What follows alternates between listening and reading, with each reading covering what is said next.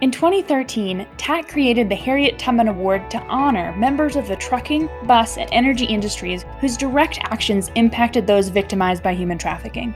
The goal is to recognize those whose actions help to recover someone who's been trafficked, improve the lives of victims, or prevent human trafficking from taking place. TAT's Harriet Tubman Award is presented by Protective Insurance, and the winner earns a $2,500 check, and when possible, as in not during COVID, it's presented at Protective's largest event of the year, which is the Protective 500.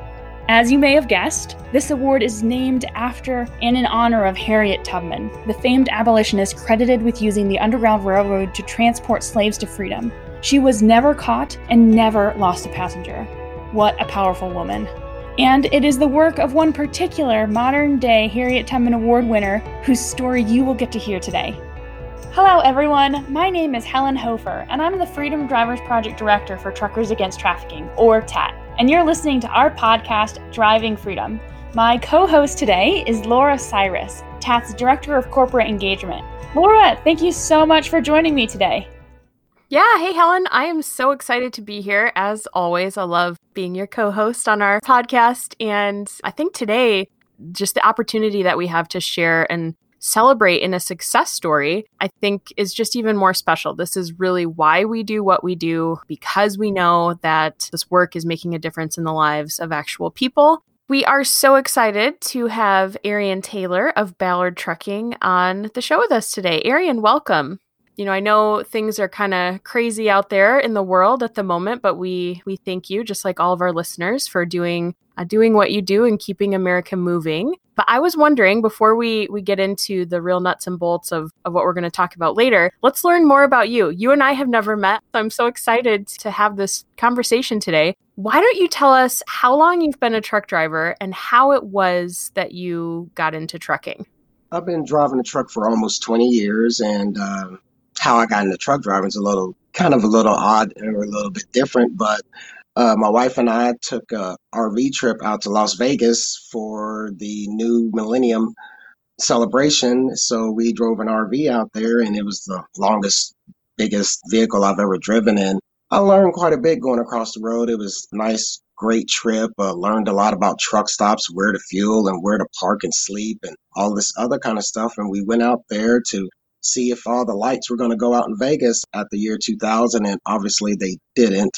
But it was a very great trip to experience the road itself. And then basically looked at my wife and says, I think I'm going to drive me a truck, because if I'm going to see the country, I might as well get paid for it. That is amazing. I love that. I've never heard a story like that in terms of how someone got into trucking. Who knows what's going to happen in the year 2000, so why not be in an RV outside Las Vegas and see what goes down? Yeah, I feel like that is very telling of your adventurous and courageous spirit, Arian, to be doing that, driving that. So kudos to you. You knew you could drive an RV. You knew you could drive a truck. So I love it. It's great. Yeah, an amazing trip overall. And you still drive that route, kind of, right? You still go over to the West Coast as a driver now. Oh, yes. It's usually about once or twice a month on average, because it takes 3 days to get out there, day to reload, but usually I'm gone for maybe 10, 12 days at the very most. Yeah, because you're driving from Kentucky, so you're really covering the whole country. Oh, yes. My company moves a lot of spirits, as one would say. We're just legalized bootleggers, because that's where we move. We move a lot of whiskey, vodka, tequila, you name it, we've pulled it. So every time you go into a liquor store, there's a good chance that 3/4 of the stuff that you will see, we were the ones that delivered the base alcohol to make all of that. That just seems so natural for me. My family's actually from Kentucky, and we're big bourbon fanatics and love us some good spirits. So that is really fun. How did you first hear about TAT? Was it at your current company or through someone else? It was actually at my current company. My boss's daughter was the one that brought it up to us, and she gathered all the drivers, and she gave us a lot of paperwork to read, made us watch quite a few videos. She gave us a bunch of stickers, and we stuck them on every single one of our trucks. We stick them on personal cars, and we still keep a little small stack of stickers that even if we run into drivers or your average everyday Joe, that if they're willing to stick it on their car, kind of give them a quick overview of what TAT is all about. And I have yet to come across anyone who has not taken a sticker. Yeah, I love that. When we're at events, I mean, anyone can take a sticker. They're like, I don't drive a truck. I'm like, do you have any windows anywhere in your life? What is something that you remember from that first time when you watched the training? Honestly, I did not realize that there was an organization like TAT out there. And I was surprised that why isn't this promoted more throughout the whole entire industry? I understand that some companies don't like certain stickers or something like that on their truck, but something like that is great importance. Everybody takes a look up at us, whether they want to wave or just look at the driver or whatever. But if that one glimpse of looking up and you can see a TAT sticker in the window, anybody that's got a phone can definitely get a hold of TAT if they need it. That's why I think they should be just on every window in the country. I totally agree. And I think you're right. Like, people were always looking up. And I can tell you, the entire TAT staff, we've all taken many a road trip in our day. For all of you drivers out there that have TAT stickers in your windows, if you ever see people driving by and there are people frantically waving at you, giving you the thumbs up, like high-fiving in the air, you might bet that it is a TAT staff member, because we love when we see those TAT stickers. We call it TAT in the wild. Just really exciting. So, speaking of exciting, we are here today because we really want to hear firsthand about the story and the experience that you have, Arian, that ultimately led to your nomination and the winning of TAT's Harriet Tubman Award. So I was wondering if we can kind of segue the conversation now into that particular experience for you, and if you could just take us through what that night was like. Sure. It was in January, and it was a little chilly that night, actually sitting around Compton, California, where I was supposed to deliver that next morning. And I drove in to where I was supposed to be at to unload and was doing some paperwork before I decided to take a nap. And I heard a bunch of squealing tires, heard a bunch of door slams, a bunch of screaming. And then next thing you know, tires are squealing off. And I was like, oh, wow, I don't know what's going on out there. But didn't pay too much mind. And about 15, 20 minutes later, there was a knock on the side of my truck. Get up and look outside, and there was a young woman that was standing out there, and she was holding garbage bags full of her clothes. She had clothes around her neck, and, I rolled the window down, and I asked her, can I help you? And she burst into tears and said, can you take me back home? My first thought was just kind of calm her down and see if she would just get into the truck and just warm up some. What was your first reaction when you saw her, when she came up to your door?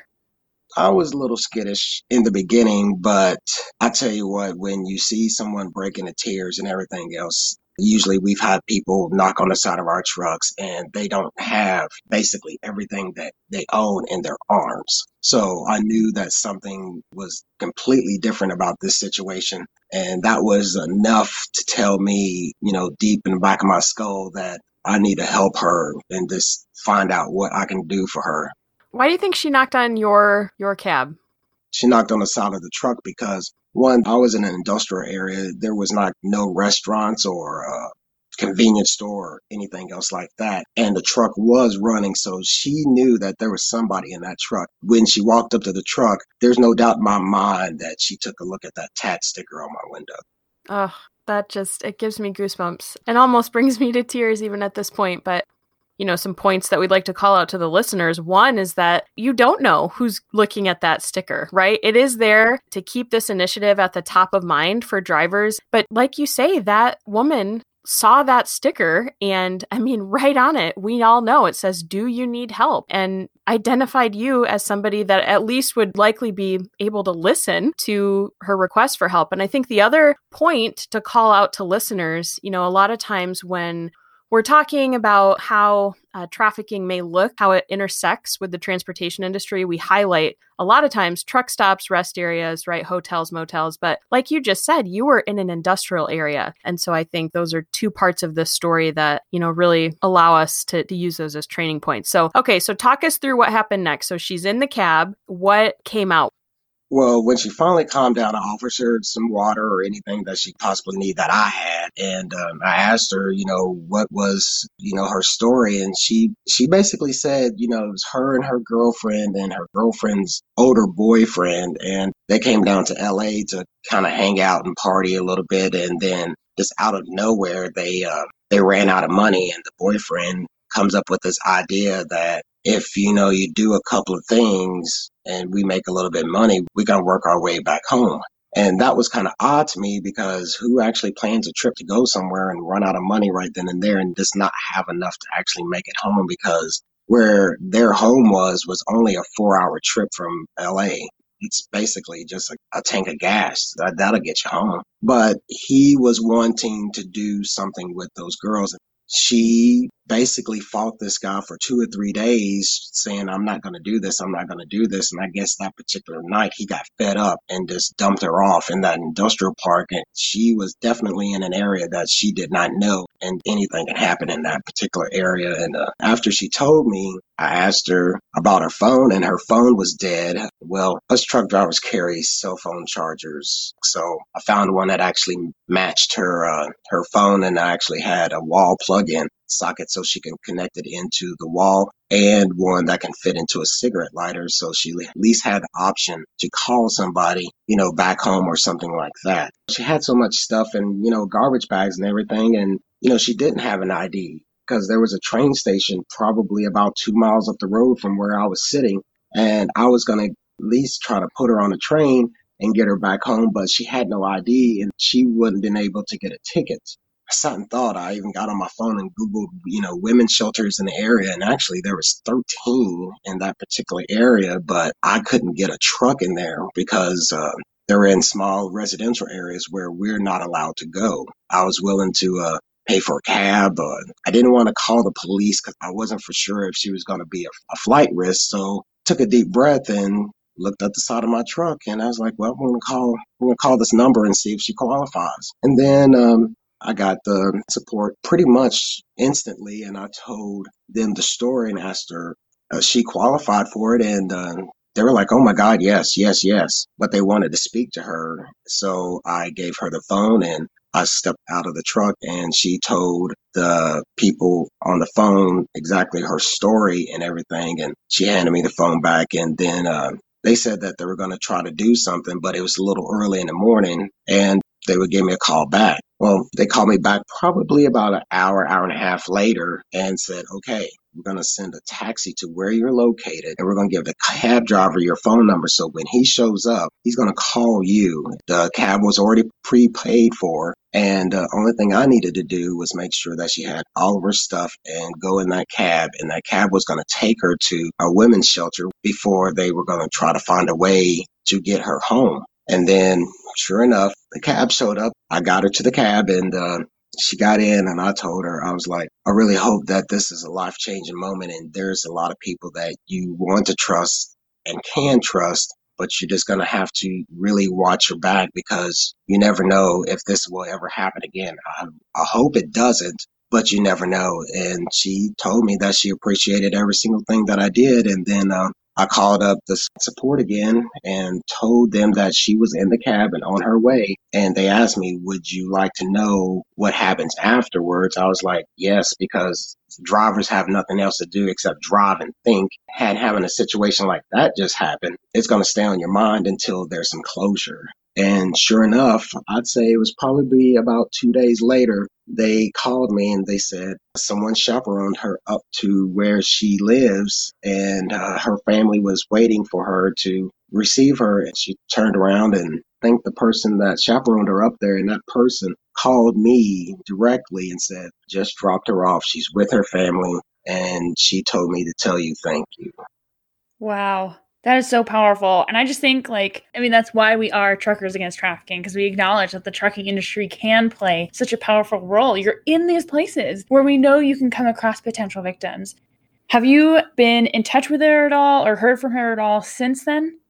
No, I did not get her phone number or anything. I heard from her through Candace that gave me the award, and I guess Candace was able to connect with her. And even at the award ceremony, she said, "Oh, by the way, that young lady said thank you again." That is just amazing. And I'm sure to you meant just the world. I mean, you have this, if you think about it, just such a crazy experience, this series of events and how everything unfolded and the multiple hours. And it's just like, even though you don't have a direct connection with that woman, it's like you do. I'm sure for the rest of your life, you are never going to forget the impact. So what would you say to drivers that are listening, either about how to recognize similar situations, or if they find themselves in a situation like you did, what would be your advice? My advice would be keep your eyes open because it can be happening right up under your nose. You just have to keep your eyes open. Like I was in an industrial park. Yes, some of this stuff happens in front of a truck stop or even a rest area or something like that. But I've also heard cases that it actually happens in their neighborhood. So you don't even have to be on the road and this might be happening right in front of your eyes and you just don't know. I'll be honest, during my situation, I was basically clueless and a little nervous, but this was someone's child and I've got a daughter and I would hope that somebody out there that if she was even in a situation like that, that they would give her a helping hand. So I was just basically paying it forward. Your heart tells you everything that you need to do, and you just need to kickstart your brain and say, okay, buddy, this is how you're going to fix this. It's just you really just have to have an open mind and just kind of open your heart a little bit. And I did not realize that there were so many drivers, just even in my company. And my company's not really big, but so many of them has expressed stories about how they might have ran across that situation before and they just tried to do their best, try to handle it and everything else. But until we got all of the information from TAT, now we've got a better understanding of what we're looking for and everything else like that, because situations like that, it happens. And I was ex-military and you don't have an army larger than the trucking industry. I mean, yeah, you've got armies, Navy, Marine Corps, all that stuff, but you won't find a group of people larger than truck drivers because we cover every single area of the country. Arian, what was that experience like do you get this phone call to say, hey, we want to nominate you. We want you to be the Harriet Tubman Award winner. What was that experience like for you? It's funny that you asked because it was Candace Paris that called me and she's like, well, I'm going to nominate you for this award. And she told me about the award and everything. And I was like, oh, okay. And I was like, is this really happening? And she's like, oh, yes, this is happening. And then it was probably about a couple of weeks later. She's like, well, guess what? You won. I was like, are you kidding me? And she's like, no, I'm not kidding you. And she's like, and I can't wait to meet you. And I was like, well, I can't wait to meet you too, Candace. This was the first time that they were going to do it in Indianapolis. And I'll be honest with you, I'm kind of a laid back kind of guy, but they made sure that you felt like a rock star when you showed up. I will say that.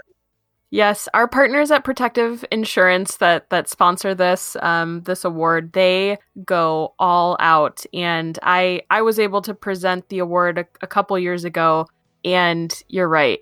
It's beautiful. It's amazing. Obviously, again, we know this is not, you had no idea about this award. That's not why you did what you did. But I think as much as the award was to recognize what you were able to do in helping this woman, it really then becomes a platform for us to share these success stories, for us to share these real life examples, and for other drivers then to start to understand, oh my goodness, this isn't just something that, I might see or that I might be able to call or whatever. It's like, it's a big deal to change somebody's life, for them to just take the time to take that second look, remember the training, pull out the TAT app, right? If you don't have the app, everybody listening, download that Truckers Against Trafficking app on the app platforms. Look for those red flag indicators, call that hotline, talk it through, because you just never know if you are going to be the person that, right, is able to help change somebody's life. So And make sure that you share this podcast. Definitely let